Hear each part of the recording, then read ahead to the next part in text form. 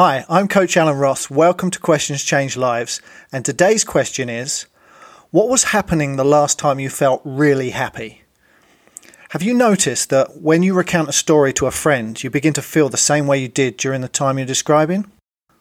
When we remember an event, we can access the same feelings we felt back then. Knowing this gives us a useful method that we can use to change our emotional state whenever we want. There are many times when we want to change how we feel, just to feel better, or when we're feeling out of sorts, feeling down or stressed, even when we're just feeling bored. We find ways to change how we feel. We can do this by eating something tasty, having a drink, watching TV, exercising, and many other ways. And although some are okay, some are not so good for us in the long run.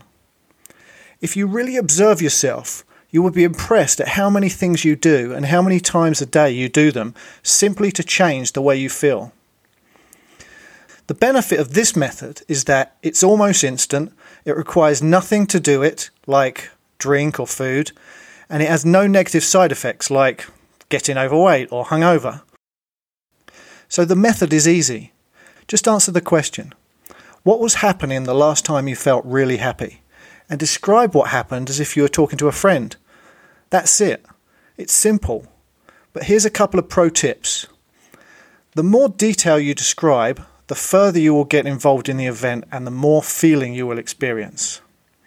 And secondly, make sure that when you're imagining the event that you're looking through your own eyes in the event rather than seeing yourself in the event. If you're seeing yourself, you're out of your body and the feelings are much less.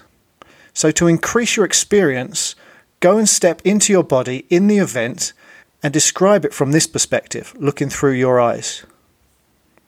And there it is, a simple method that you can use to feel good whenever you want.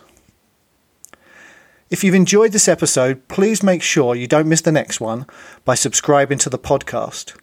If you're watching on YouTube, hit subscribe and press the notification bell. It would help me if you leave a like or review, and you could help someone else if you share this with people you know. Thank you for joining me for this episode, and I'll leave you with a question one more time for you to consider.